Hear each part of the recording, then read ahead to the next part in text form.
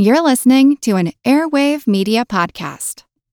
What does motion sound like? With Kizikans free shoes, it sounds a little something like this. Experience the magic of motion. Get a free pair of socks with your first order at kizik.com/socks.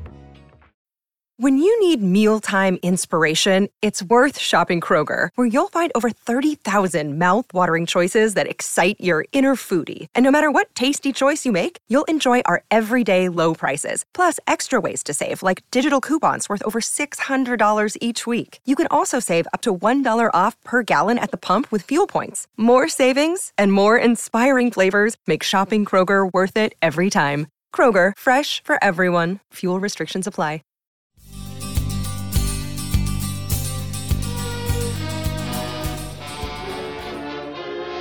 A man, unaware and unsuspecting, enters a dangerous area. Now, let's see if there's anything good to eat in the kitchen.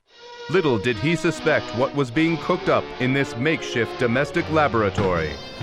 Hey, looks like Molly's making something. She's got these bowls and measuring cups out here. Can you hand me that spoon over there? Every one of you listening to this program, watch out, because soon, very soon, the most horrifying monster ever to creep and crawl will be oozing from this kitchen. You got a big cup of water there. What are you doing with that? I'm going to put this borax powder into this water here and mix it up. Not very dramatic, I have to say. It just sort of dissolves in there. But, I mean, why are you doing this? That isn't joy of cooking, that recipe. No, it's not, because look what we're going to add next. Elmer's glue all. Elmer's glue all. Okay, fill the other cup with just a little bit of glue. Well, we're making something here, Seth. Yeah. Tell me when it looks like it's about a half inch. Half inch? Well, yeah, but what's the volume measure? I mean, how do they know what size cup you're using? I don't know. Okay, so is that... You're never going to be able to pour it out of there. It's glue, you know. I'm pouring glue, yeah. Elmer's glue, into this plastic cup. Is this for a stick-to-your-ribs kind of... kind of meal? Here, take that spoon. Okay. Can you guess what we're making? Well, it's actually pretty viscous, actually. I thought it would just be like glue, but it isn't. It's more like Jell-O or something. Actually, it's slime. This is slime? We're making slime. This is a slime recipe. It's sort of like, it's like a giant wad of white gum now. Okay. So can you keep stirring? Yeah. Just like I did this morning in bed. I'll just keep stirring. Ooh. Look at that. Oh, my God. Oh, ooh, can I touch it?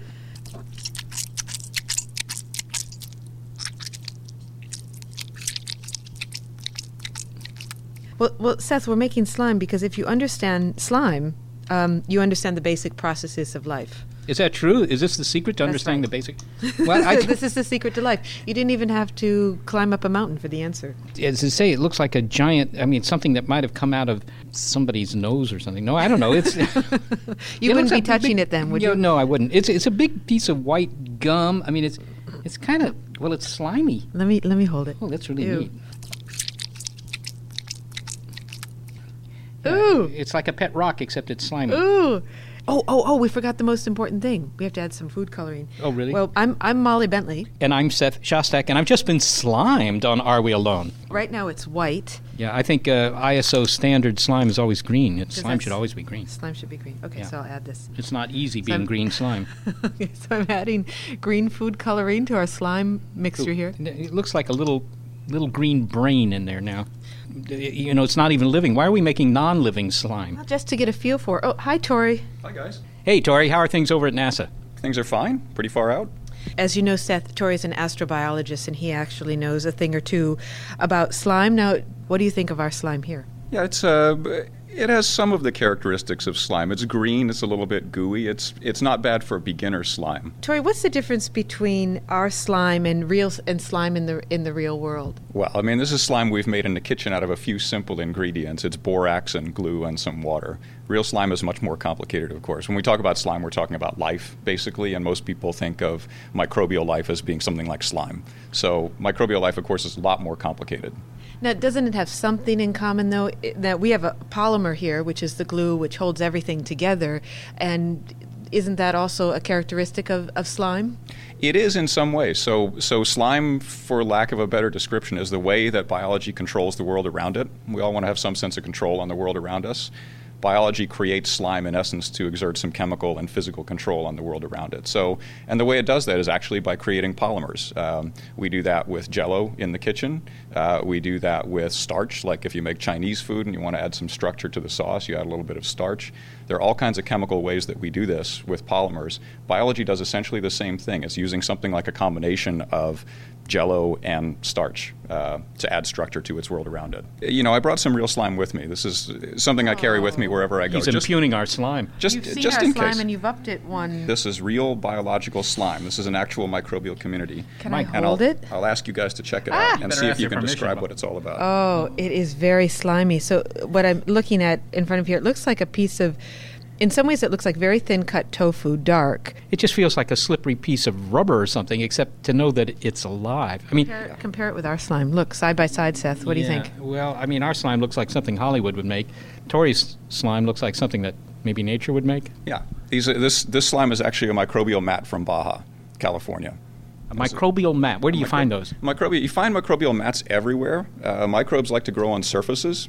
And you can prove this to yourself by ceasing to brush your teeth for a couple of days. And then run your teeth across them, you'll find the beginnings of a microbial mat. You feel a little bit of slime on your teeth. And if you let that go for years and years, you'd get something like you see here. Now, one of your ideas that you propose as an astrobiologist is that life on another world would actually be slime. You call this a slime world. A slime world, yeah. Describe a slime world. Well, so I think any world that has organic life would have to go through a slime phase. We went through a slime phase here on our own Earth. We have life on Earth that's now been around for maybe 3.5 billion years or so. For probably the first 2.5 to 3 billion years of that time, this was slime world exclusively, nothing bigger than microbiology.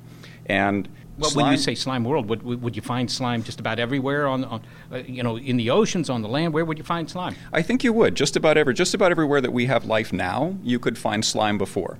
We think of ourselves as very advanced, evolved, that sort of thing. But physiologically speaking, everything that is done by creatures in the macroscopic world, by people, by toads, by trees, by flowers, all of those things are done by microbes. And so anywhere that we can persist, slime could also persist and did persist. Are you saying, Tori, that slime is such a good invention of these microbes that you might find slime on any other world? I mean, is it that good? Is it that great? It's not so much the slime itself. I think the slime is just kind of a byproduct of the microbiology. The suggestion is microbiology is such an effective mode of biology and such an important precursor to any other biology that I think we'd be more likely to encounter that first before anything else. If we went to the slime world with our rocket and we landed, would the rocket just slide off? Would it slide off? No, I think it would land with a soft squish. Yeah, welcome to the big queasy.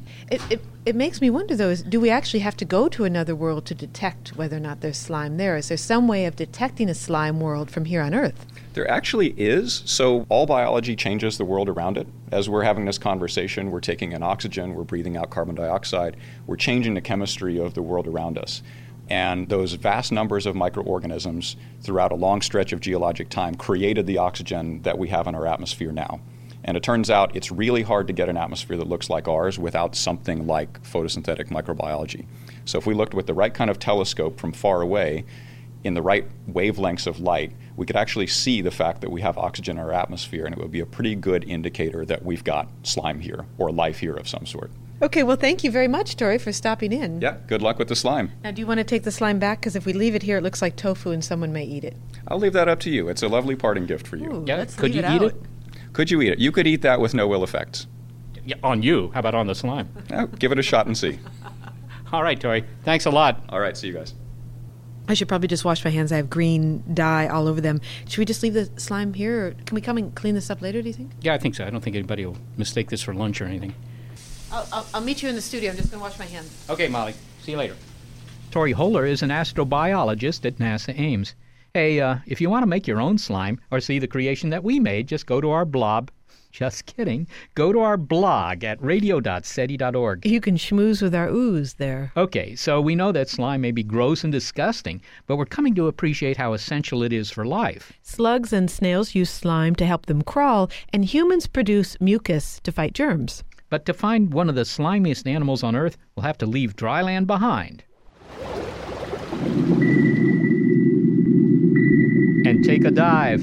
It's here in the cold depths of the bottom of the sea that we'll find hagfish, also known as slime eels, scavenging through the carcasses of fish, whales, and other sea creatures. These slithering slabs of slime are neither fish nor are they eels, but they're living fossils that mark the evolution from invertebrates to vertebrates. Hagfish normally spend their days working as the ocean floor's cleaning crew. But if a predator disturbs a hagfish, well, it's in for a pretty nasty surprise.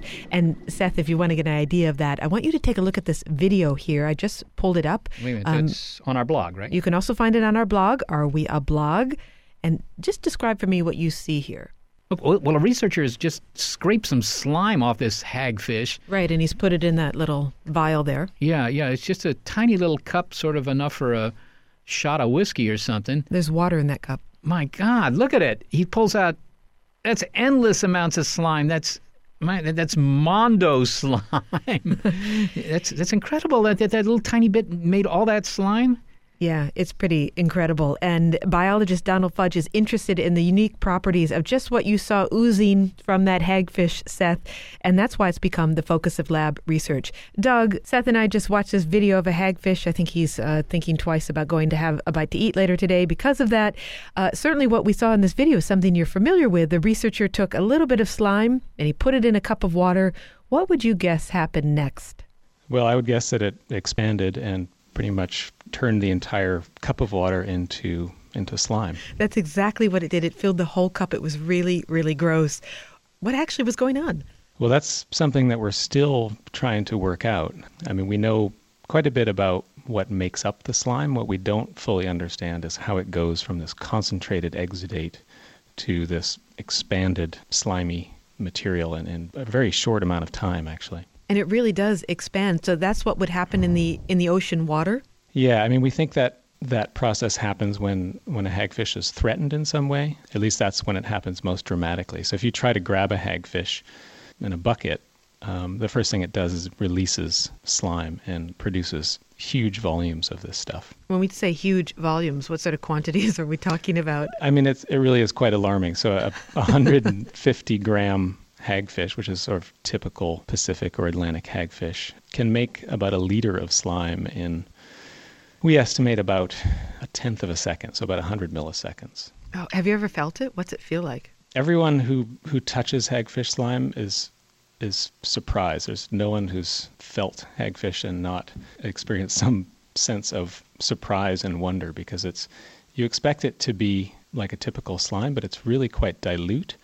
And the most startling thing about it is that it has these fibers that run throughout it. So there's tens of thousands of protein fibers that hold the slime together. And can you feel them when you touch the slime? You can. It's almost like a three-dimensional spider web that is somewhat mucusy. Delightful. It's a very strange sensation. Well, now, how does this work as a defense? Does it just gross the fish out so much that they turn away? What we think happens is that, if a fish comes along and tries to inhale a hagfish or bite a hagfish, what happens is this slime gets shot out of the slime glands and ends up expanding and getting caught on the gills of the fish. And we know that the slime is quite good at clogging the gills. We've done some experiments with isolated fish heads, actually, and shown that the flow across gills is really curtailed by getting hagfish slime on them. So the fish really are slimed. Where is this stuff ejected from? You said from the glands. Where are those? So they have glands all over their body, from their head to their tail, and they run down both sides of the body. So a Pacific hagfish has about 150 of these slime glands. The slime is the sort of thing that, if you needed a quick fix for insulating your home, maybe you could just stick in some of the slime and shoot in some water, and there you'd have cheap and instant insulation. We don't know if that may be in the works down the line. Now, I understand that these hagfish can also tie themselves in a knot. How does that protect them? It doesn't protect them. So it turns out that they don't like the slime very much either. So it's very rare that the animal will end up in its own slime. But this does happen occasionally. What they do when this happens is they tie their body in a knot, and then they pass that knot down their body. And that essentially wipes the slime off. Oh. It's really hard to describe, but it's pretty phenomenal to actually watch this. So they're really not doing it to protect themselves, but to clean themselves off? Yeah, and they'll sort of just do this repeatedly until all of the slime is wiped off their body. You know, every animal on the planet has some sort of defense mechanism, or I should say many do, and there's a variety of ways that animals protect themselves. Any interesting stories or angles as to how slime developed as a defense mechanism in these creatures? We don't really know how the slime evolved. What we do know is that hagfish slime is quite unique among slimes, if you will. So most slimes are just a mixture of highly glycosylated proteins. These are proteins that have lots of carbohydrate groups stuck on them. These types of glycosylated proteins are very good at binding water, and that's what makes slime usually. And hagfish slime is very unique in that it has these really long, fine fibers that I mentioned earlier that are sort of like spider silks in there. You've also called them slime threads, I think. Yeah, so we call them slime threads. But they really are a lot like spider silk in many ways. And as far as we know, this is the only slime on the planet that is reinforced with a fibrous component. And this is one of the most amazing things about hagfish slime, is that the fibrous component is actually made within the cytoplasm of a single cell. And what these cells do is they manufacture this polymer that is continuous from one side of the cell to the other, and it's very intricately coiled. And when these things hit seawater, they unravel, and we don't really understand how they unravel in the way that they do. And that way it's very different from spider silk, because they're pre-made and then they just sort of sproing open. Whereas a spider silk is made as it's released. When you say it's pre-coiled like that and it comes shooting out, it sounds a little bit like Spider-Man's web. It's much more like Spider-Man than real spiders, in fact. Now, all of your interest in the slime of the hagfish is not idle, because you think there may be practical value to this, and you're interested in the composition of the slime thread and the mucus and how it interacts, because you may want to replicate the properties for practical application. What might that be? Well, there's been a lot of interest in trying to make artificial silk-like fibers, in particular spider silk-like fibers. Now, that's because spider silk is so strong. It's so incredibly strong, yeah, and tough. And unfortunately, in spite of huge amounts of research dollars and effort that have gone into this, as you know, we don't have industrial scale factories that are making, spider silk for human use. And one of the things we know about these slime threads is that their mechanical properties are quite remarkable. And if we treat them in a certain way, we can get them to behave a lot like spider silk. Can you give me one practical application of this synthesized slime thread?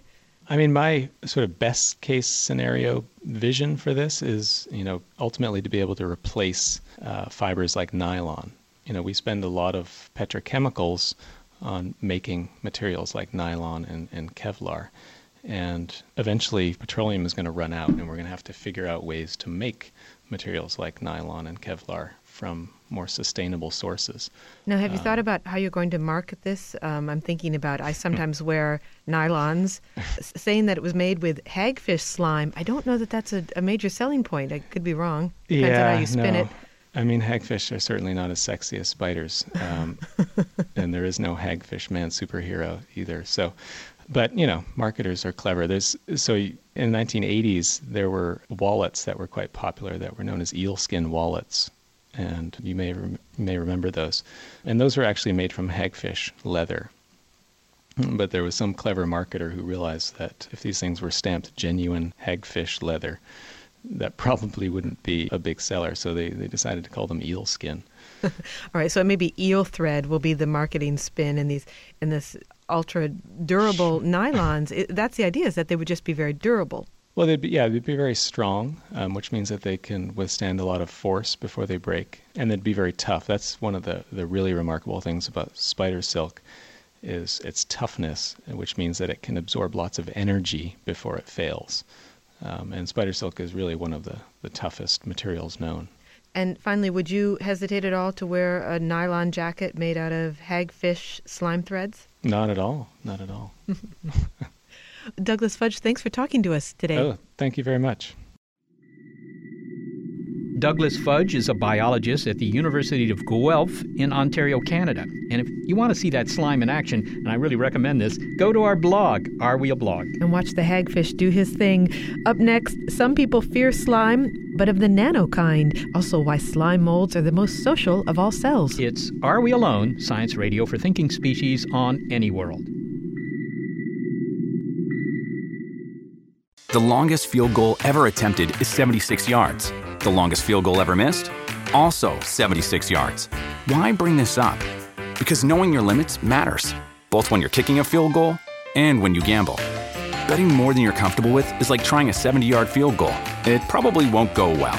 So set a limit when you gamble and stick to it. Want more helpful tips like this? Go to keepitfunohio.com for games, quizzes, and lots of ways to keep your gambling from getting out of hand. The world is teeming with biological diversity, so it's not uncommon to meet a biologist with a slightly esoteric area of expertise. And that's the case with John Tyler Bonner of Princeton University, who studies slime molds. Which sound like another kind of slime, the kind of thing that would be coating a petri dish with sticky goo. But slime molds are not slime. They're a special sort of amoebae found all over the world and that live on dead plant material. They can appear gelatinous during part of their life cycle, hence the name slime mold, but otherwise they're fungi-like. And fungi is probably an appropriate term to describe what John Bonner calls gregarious amoebae. Individual cells feed on their own before coming together as a happy, highly adaptive, multicellular whole. You probably think of amoebae as these kind of microbial loners you saw under a high school microscope, but these guys like to work together. The Social Amoebae is the title of John Bonner's book. The professor emeritus of ecology has studied cellular slime molds for more than 50 years. Okay, so maybe you haven't heard of slime molds, but Dr. Bonner reminds us not to ignore the tiniest players in life's drama. They're amoebae. They're single-celled amoebae, and they're about the size and look very similar to our white blood cells. And now what they do is they are in the soil and they feed on bacteria. When they've finished eating and all the bacteria are gone, then they come together to form these multicellular organisms. So they may have 1,000, even 1,000,000 of amoebae come together and form first a slug and then a little fruiting body, which sticks up in the air. Apparently, the reason for the fruiting body is that they want to get some way in which they can spread the spores of these amoebae to other places in the soil where there might be bacteria to eat. So that the coming together to be multicellular and producing the slime all has to do with getting dispersed, with finding new places to eat. Is it finding new places to eat, or is it making more of themselves? Is this reproduction, or just they can't make more of themselves unless they eat. Okay, sort of a slime mold movable feast. Exactly right. Very good. Well, but how do they do that? All right, so now they're this little dot, thousands, maybe even as many as a million amoebae put together. Yes. Yeah. All right, and so there they are. And now, how do they get to their next meal? They migrate as a mass. This little slug migrates to the surface of the soil. So it moves, and it moves in one direction, and that direction is towards the soil surface. And then it sticks a little fruiting body up in the air with spores at the tips. And insects, mites, all sorts of invertebrates in the soil, of which there are a great many, if they pass by them, they pick up the sticky spores.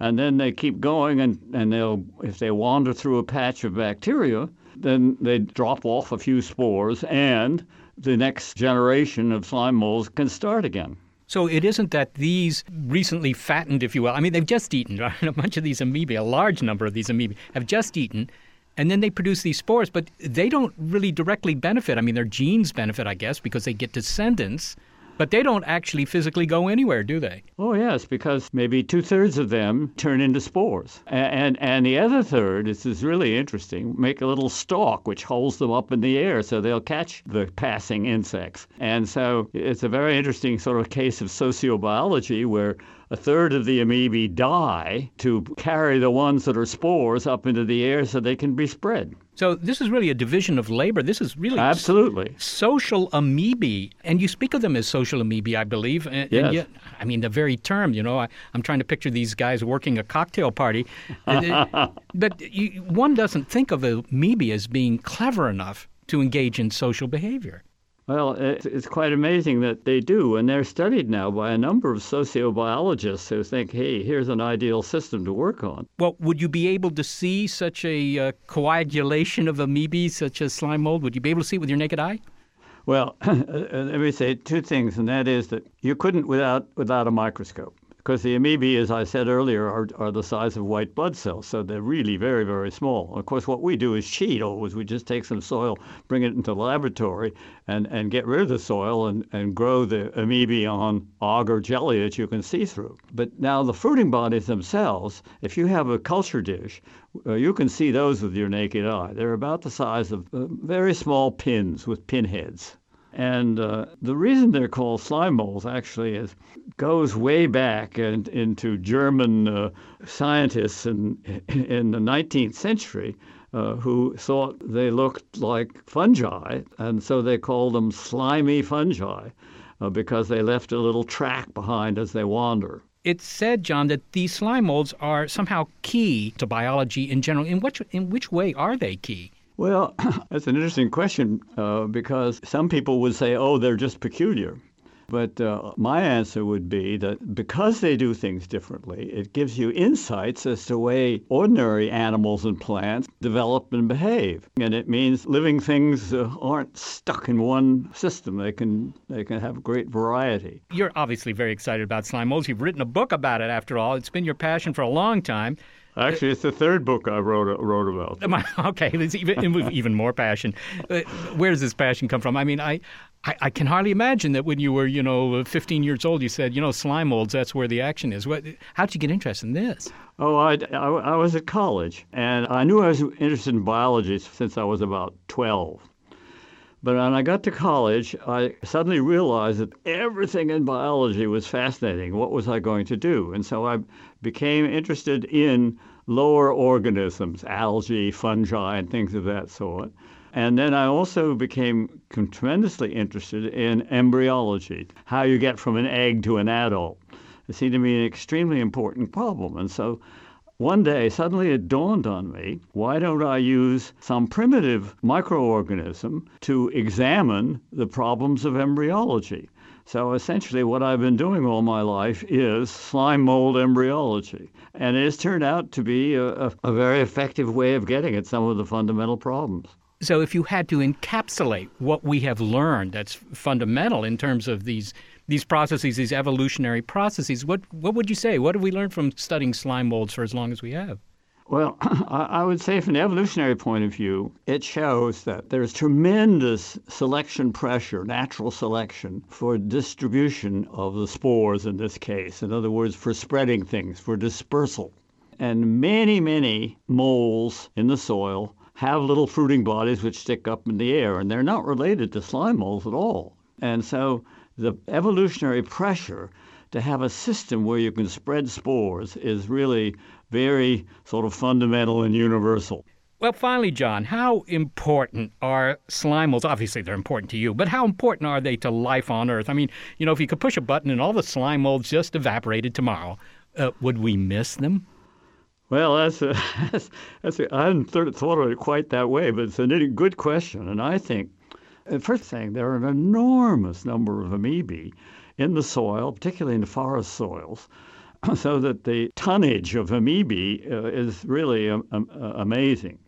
And now they feed on bacteria. So if you eliminated all the cellular slime molds, bang, one of the things that would happen is there would be one tremendous surge in bacteria in the soil. Now, probably that would balance out some way or other, but that would be a big change because as far as bacteria eating, they really are big operators. Okay, so you would lose some, if you will, bacteria predator, but I mean something exactly. else. That's what they are. Okay, but wouldn't some other predator come in to fill that niche? I mean, would that really disrupt the ecology of Earth in a serious way? Well, nature is so good at balancing after catastrophes that probably in a bit that would somehow or other something else would take over to eat all those bacteria. John Bonner, thank you so much for helping us get a handle on this slippery subject. You're very welcome. John Tyler Bonner is Professor Emeritus of Ecology and Evolutionary Biology at Princeton University. His book is The Social Amoebae, The Biology of Cellular Slime Molds. Bonner reminds us of the beauty of the world writ very small. But not everything that comes in small packages is charming and benign. When it comes to nanotechnology, the smaller you go, the higher the stakes. Now, nanotech is manufacturing on the atomic or molecular scale. It's engineering the minuscule. Tiny machines could soon be rearranging individual atoms to build novel materials or anything that needs to be assembled, cars, chairs, TVs, all from the bottom up. Or they could be building very small machines, biohelpers, that could slip into the bloodstream and battle cancer cells. But the potential of nanotechnology has a possible downside. Is it wise to create nanomachines that not only build things, but out of necessity, also self-replicate to do so? In other words, should we build self-replicating nanobots? And if we did, could we control them? Okay, you might be wondering what all this has to do with slime. Well, the unstoppable self-replication of nanobots might lead to something called gray goo. And that term refers not only to the colorless hue produced by a growing mass of tiny swarming robots, but also to the condition of the Earth after these ravenous, fuel-seeking mechanical mites devour all the available biomass and leave the planet as a gelatinous mound of sludge.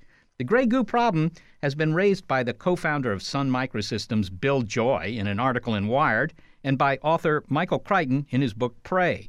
Even Prince Charles publicly aired his gooing concerns a few years ago. So how can we assess whether the threat of gray goo is silly or serious? Well, Molly asked Chris Phoenix, the director of research at the Center for Responsible Nanotechnology. Chris, should we be worried about gray goo? There are a lot bigger things to worry about than the theoretical possibility of gray goo. Okay, so you can't say, no, we shouldn't be worried at all. I can't say that no one will ever have the capability to build it. I can say that it will not happen by accident. When you say anyone would not have the capability to build it being these tiny robots that would then self-replicate uncontrollably? Gray goo would require several different capabilities, all of which are difficult. It would require a robot that is mobile, very, very small, able to not only stay functional in a very random, difficult environment, but able to gather food and energy from that environment. It would have to contain its complete blueprint, which is not easy at the nanoscale. It would have to be capable of manufacturing all of its parts with a very sophisticated, flexible, and slow and inefficient manufacturing system. And it would have to do all of these things fast enough to replicate before background radiation destroyed it. Say a little bit more about what this robot would look like. We're talking about a robot on the nanoscale. This is a scale of molecules and atoms. How do you get a robot that's that small? So robot means a lot of different things, and a manufacturing robot can be as simple as a computer-controlled drill press. That's the kind of robot that a molecular manufacturing factory would have in it. Computer-controlled drill presses or conveyor belts or whatever. If you took them out of the factory, they would be completely inert. To call gray goo a robot is like calling a bacterium a robot. It's more accurate to call it a self-contained system. And the idea is that it would need to self-replicate so it could make more of itself in order to build whatever it was building. Well, no.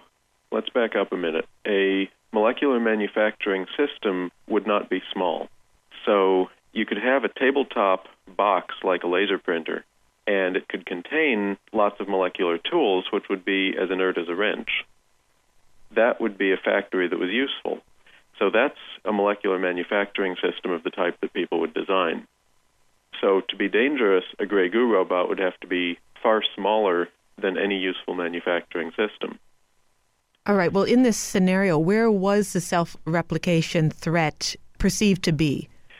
The threat was perceived to be making a small package containing everything you would need to have one or two robotic manufacturing tools at the molecular scale, and the computer to control them, which would probably be much larger than the tools themselves, and the shell to protect it, and the chemical processing systems, and everything else you need, all in a package small enough that it would blow around like dust until it found something to eat.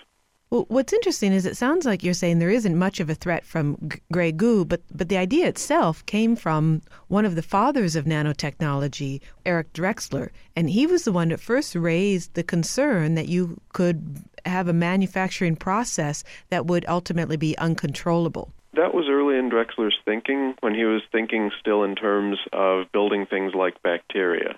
And so his first picture of a manufacturing system was of small, separately encapsulated robots with onboard computer control, which would have to not only be able to build a wide range of things in a very small space with a very small computer, but also be able to cooperate. In other words, you would have to download the blueprint to a billion robots and have each of them work on their correct part in the correct place. That is something that I've never been quite sure would be practical. And fortunately, as far back as 1992, he realized that you didn't have to do the small, self-contained manufacturing robots. You could just put one big shell around the whole thing and have the robots not be self-contained, have them fastened down in a factory structure. So it sounds like nanobots probably won't run away and be the problem, but the idea of nanobots running away and creating this gray goo has posed a public relations problem, at least for nanotechnology. And you're there at the Center for Responsible Nanotechnology, and I'm assuming that you probably spend at least a fair amount of your time addressing these public concerns. What kind of things have you had to address and write about? Well, the question does still come up. Fairly early on, around the time that CRN was getting started, there was an organization that was slipping gray goo into its press releases about nanoparticles. And so we issued a press release or two saying, look, this just isn't cool, this is misinforming people, and it's not going to help the discussion. And they've since backed off on that, which I appreciate. Very recently, there's a video going around the web showing how to destroy the world with gray goo. And basically you sneak into a lab, push one button on a device that doesn't exist to theoretically reprogram a device that wouldn't exist in the lab at all. There's so many problems with the video.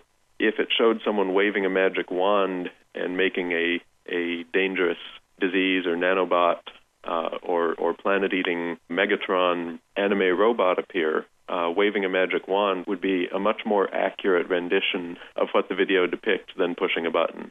All right, Chris, so it sounds like Hollywood may come out with a movie called The Gray Goo Problem or something, but we don't really need to fear it.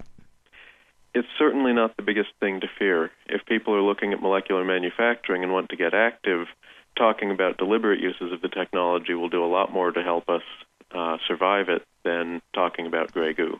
Chris Phoenix is Director of Research at the Center for Responsible Nanotechnology in California. The center's website is crnano.org. If you go there, you can also find links to their blog. Okay, so maybe gray goo won't keep you up at night, but what about The Blob, starring Steve McQueen and a cast of exciting young people. Get ready to run for the hills on Are We Alone? Another day is here, and you're ready for it. What to wear? Check. Breakfast, lunch, and dinner? Check. Planning for what's next and how to save for it? That's where Bank of America can help. For your financial to-dos, Bank of America has experts ready to help get you closer to your goals. Get started at one of our local financial centers or 24/7 in our mobile banking app. Find a location near you at bankofamerica.com/talktous. What would you like the power to do? Mobile banking requires downloading the app and is only available for select devices. Message and data rates may apply. Bank of America N.A., member FDIC. It came from outer space. Golly, Steve, what a beautiful night. It is, Jane. That's why I brought you to this remote location away from town in the dark and parked the car. I thought we could look at the stars. Oh, Steve. What's that in the sky? It looks like a meteor. It's crashed at the farm of the old man that lives down the road. Holy smokes! Maybe we should go check it out. And that's how it begins. 1958. Two teenagers on a date. A streak in the sky. A crash landing of something from outer space. A gelatinous red blob oozes from the crash site. It devours the old man, then moves from victim to fresh victim, enveloping each in a suffocating wrap of gooey jello. Can the blob be stopped? Who can tell us how this horror story ends? My name is Andre Bormanis, and I am a television writer and producer living in Los Angeles. Andre the Blob. It swept across cinema screens in 1958, kind of a cult film. It was a small production. What do you remember of that? You know, I remember seeing it as a kid. I was born maybe a year after it came out in the theaters, but it certainly made the rounds on television and was a lot more popular than anybody expected at the time. clearly became a cult classic. And really Steve McQueen's first feature role, as I recall. He did some TV work prior to that and, in fact, turned down a share of the profits of the film. He was paid $3,000 to make the Blob. He turned down a smaller upfront sum, which would have given him 10% interest in the film and the profits. He didn't think it would go anywhere. He thought it would, be out of the theaters within a week. Ended up making something like $4 million in his first run, which was real money in 1958. So he made a bad call there, but went on obviously to have a great career. So yeah, didn't make a gob of money on the Blob. It was also, I think, kind of a debut for the guy who wrote the score. This guy Burt Bacharach. Burt Bacharach, yes, a novelty song, and nobody expected it to have any longevity.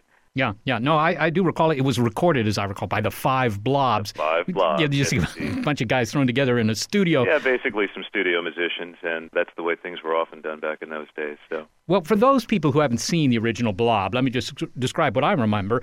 And it was a teenage film. There were a lot of teenage rebel films, and this was, one of the better ones, actually. Mm-hmm. And there was Steve McQueen, and the female lead played by Anita Corsaut. So they're in a car somewhere. It's a dark night. They're parked somewhere in a town in Pennsylvania, Dowingtown, Pennsylvania. And, they see a meteor land. Bam. And, they chase after it in the car. They look at the meteor, and it's covered with craters. This meteor is about the size of a basketball. Covered with craters that are even smaller. These craters are like, the size of a quarter. I don't know what causes craters the size of a quarter. But in any case, and the Blob creeps out, right? And they see this thing, and it begins to take off across the countryside.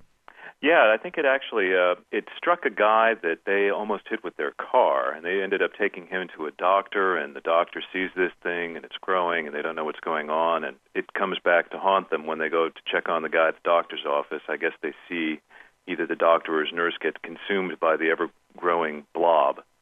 And, what was interesting about all of this, to me, is that, yes, it very much was a teen film, and it was certainly a popular activity back in the 50s and at least into the 60s to go to a theater and see one of these creeper features and go to a nice, fun, scary movie with your date.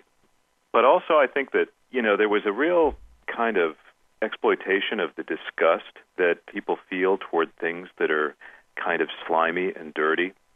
And my recollection of the very late 50s and early 60s, having kind of grown up in that 50s culture, I guess, is that there was a very strong emphasis in this country on hygiene, on cleanliness, and I think that it was probably a way to exploit the fear of the slimy things that are beneath the surface inside our bodies. It's slimy. Ooh, everything should be clean and neat and kept in its proper place.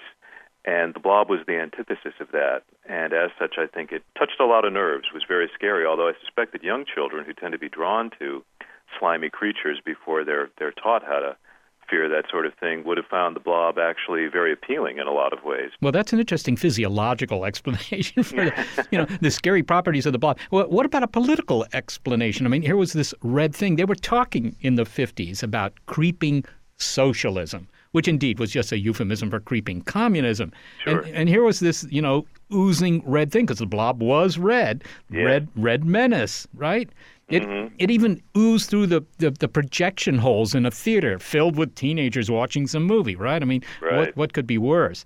It was exactly. And that was, that was a common denominator among a lot of horror films and science fiction films back in the 50s and into the 60s. But probably they reached their zenith in the 50s in films like The Blob and, The Day the Earth Stood Still, which is a very fine film, directed by Robert Wise, Invasion of the Body Snatchers. That was a little bit more about the flip side, the McCarthyism that ran rampant in the 1950s. Today it seems a little quaint or even almost naive to look at the rather obvious metaphor of the creeping red scourge that's attacking our youth.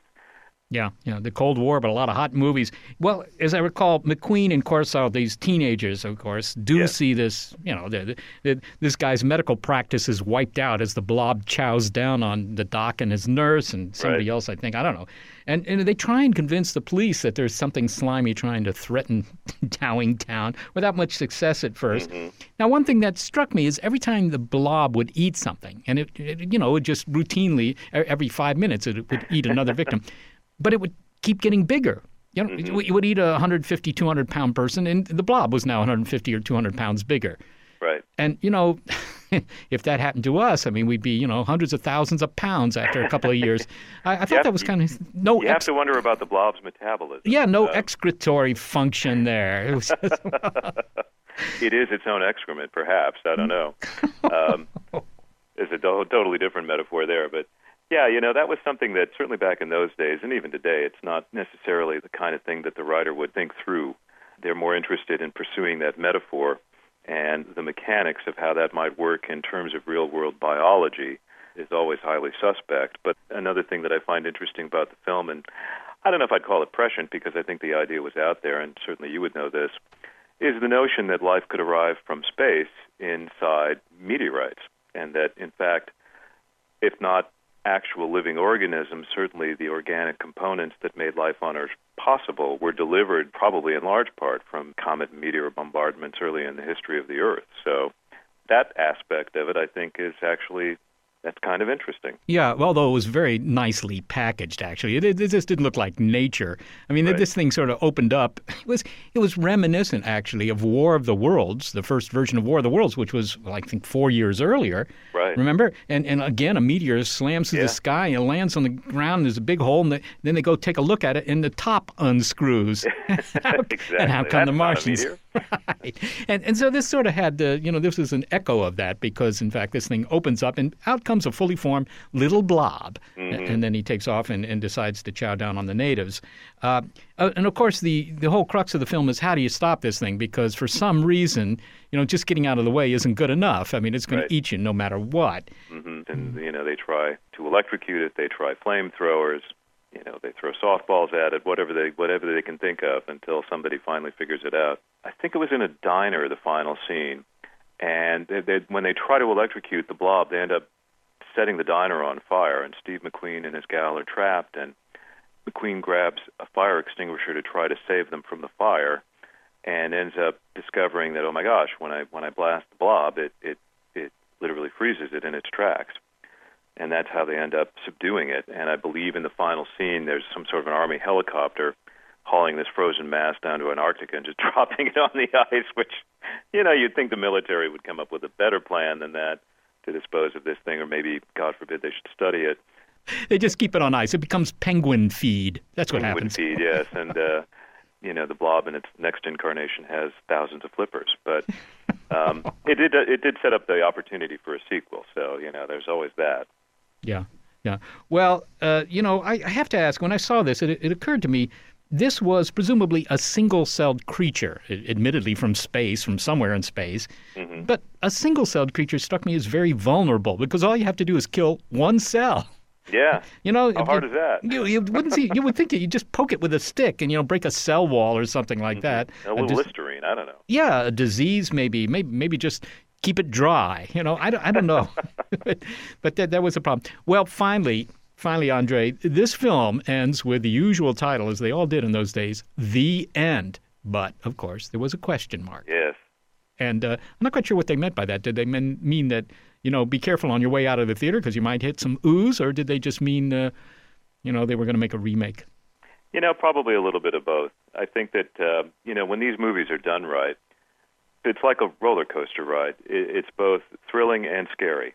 And they want you to have that feeling, sustain that feeling when you leave the theater. So that's the final little jolt that they give you at the end of the film when you think it's all over and, oh, we're safe now and we've escaped the ravages of the blob. Well, that little question mark tells you maybe not. Better keep your eyes peeled. So it's the last little bump at the end of the roller coaster ride, and I think it's a part of what made going to those movies so much fun. So they did make a sequel to this about 15 years after the Blob. That was kind of a parody, but is there any intention to do what was done with The Day the Earth Stood Still or War of the Worlds and actually make a modern remake?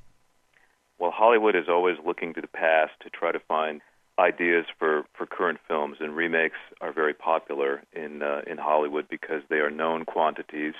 They have some sense of what the film could be and an opportunity to reimagine it and try to do it new, recognizing that people will say, oh, yeah, I remember that was a great title, that was a great movie, I'd love to see what they did with it now. And so I believe Paramount has a sequel to The Blob in development. That doesn't mean that it'll get made anytime soon or that the Paramount studio will do it, but I think just as someday we will be struck again by a meteor on this island Earth, there will be a remake of The Blob. Well, all I can say is keep it away from the Jell-O. Andre Bormanis, thanks very much. Always a pleasure, Seth. Andre Bormanis is a television writer and producer living in Los Angeles. Well, Seth, that's it for the show. Yep, and it starred a cast of exciting young people, including Barbara Vance, Gary Niederhoff, and Emmanuel Romero, without whom the program wouldn't be possible. And that goes for the SETI Institute, too, whose mission is to understand life on this planet and the possibility of it elsewhere, whether it be intelligent or a gooey lump of cellular slime. Hey, what was that? I don't know. It sounded like it came from the kitchen. Maybe we should just go check it out. Okay, hang on.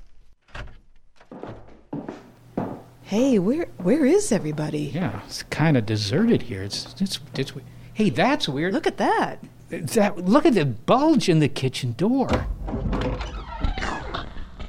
It's a massive ball of slime. It's our green slime. It's grown. And it's gurgling like it's digesting. Ugh. It's not just the slime we made earlier in the show, Molly. It must have merged with that biological slime Tori left behind to create a metabolizing mutant monster. Luckily, I know... Seth, look out! ...how to stop it. We just... Alas, gentle listeners, that's it. Contact with our heroes has been tragically severed. We don't know how the sentence ends or whether Seth had a foolproof plan for stopping that monster, kitchen slime. Did he even know what he was talking about? We don't know because that's the end. Or is it?